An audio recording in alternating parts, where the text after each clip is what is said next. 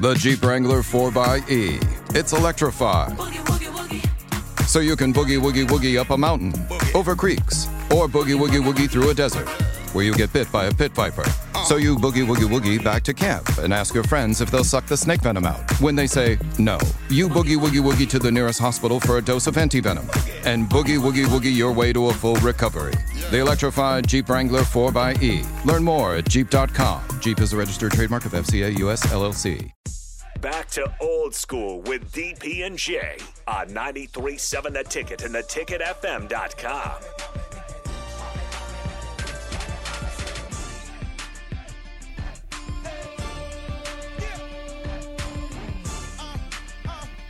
Final segment, and don't go anywhere. 6 to 8 tonight. Strict 9. Husker Hall of Famer Eric Strickland take us through to 8 o'clock tonight. Lots to jump through. From the text line, I did some independent high school scouting for a few years. One constant when I talked to potential college athlete parents was they always thought their kid was better than what they were every single time. That, and I'd say half the time the kids didn't understand how important the classroom work is.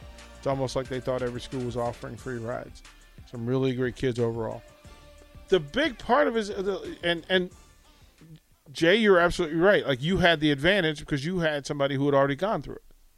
Yeah, it was a little different, but I mean, hey, look, my dad said, look, dude, here's the deal. You don't get a scholarship, you go to Normandale Community College. Right. I was on it from Right. then on. Right? Sophomore year, I'll never forget. We was rolling down 169 South, about to get off on Edenton Road. He said, "Hey, look, man, you know this is the deal. So you gotta want it, and it's different. I mean, the kids are different. The dynamics of it is different. They have to be real detailed on how they, with their scholarship and scholarship offers, but."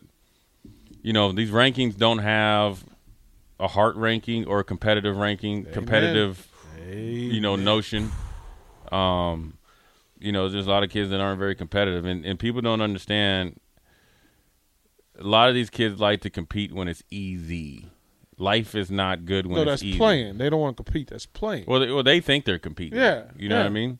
They're going to talk all the junk when they're up by 5-10 points. I want to see if you're going to say something when it's 0-0 if you down. Well, and are you going to say something if it's Jay Foreman across from you? Yeah, I mean, they might. I don't know. No, they wouldn't. No, they wouldn't. It's, they just. No, they wouldn't. I just think that at the end of the day, I understand people in Lincoln, a little butthurt. And I love you guys very, very much. I know I'm going to see you at Hy-Vee. We can hug it out after COVID, if it ever ends. If you have your mask on, we can do air hugs or whatever you want. I love you guys. I understand it. I love all the athletes in Lincoln. I just know from what I see and have seen, what's 10 years? Is that a decade? Mm-hmm. Okay, what's 25 years? Quarter century? Mm-hmm. Yes. Look at Big Sky over there. He got something smart to say. Okay, I got you. So for a decade, almost, I have seen, and this isn't Power 5 football. These are kids that can go to college and get money that aren't developed. Mm-hmm. Because the time that they start developed, by the time they actually start getting trained and coached and mentored and taught the game, they're 3 or 4 years behind. They're 6-7 years behind. Mm. Because 3 or 4 years behind used to be like when maybe like my time or a little bit after, say there was a defensive end from, say, just Lincoln East. He's 6'4", say 195. Well, he needs 3 or 4 years in the weight room to get bigger and stronger to play.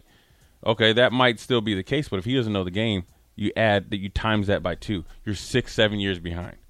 It's constant. It's constant. It's not death for your success, but it makes it extremely hard. And these coaches these days, in general, not every single one, try to look for kids that are ready-made. No, wow. And it's like, I call it Chia Pet, right? Pour this little water on them, right?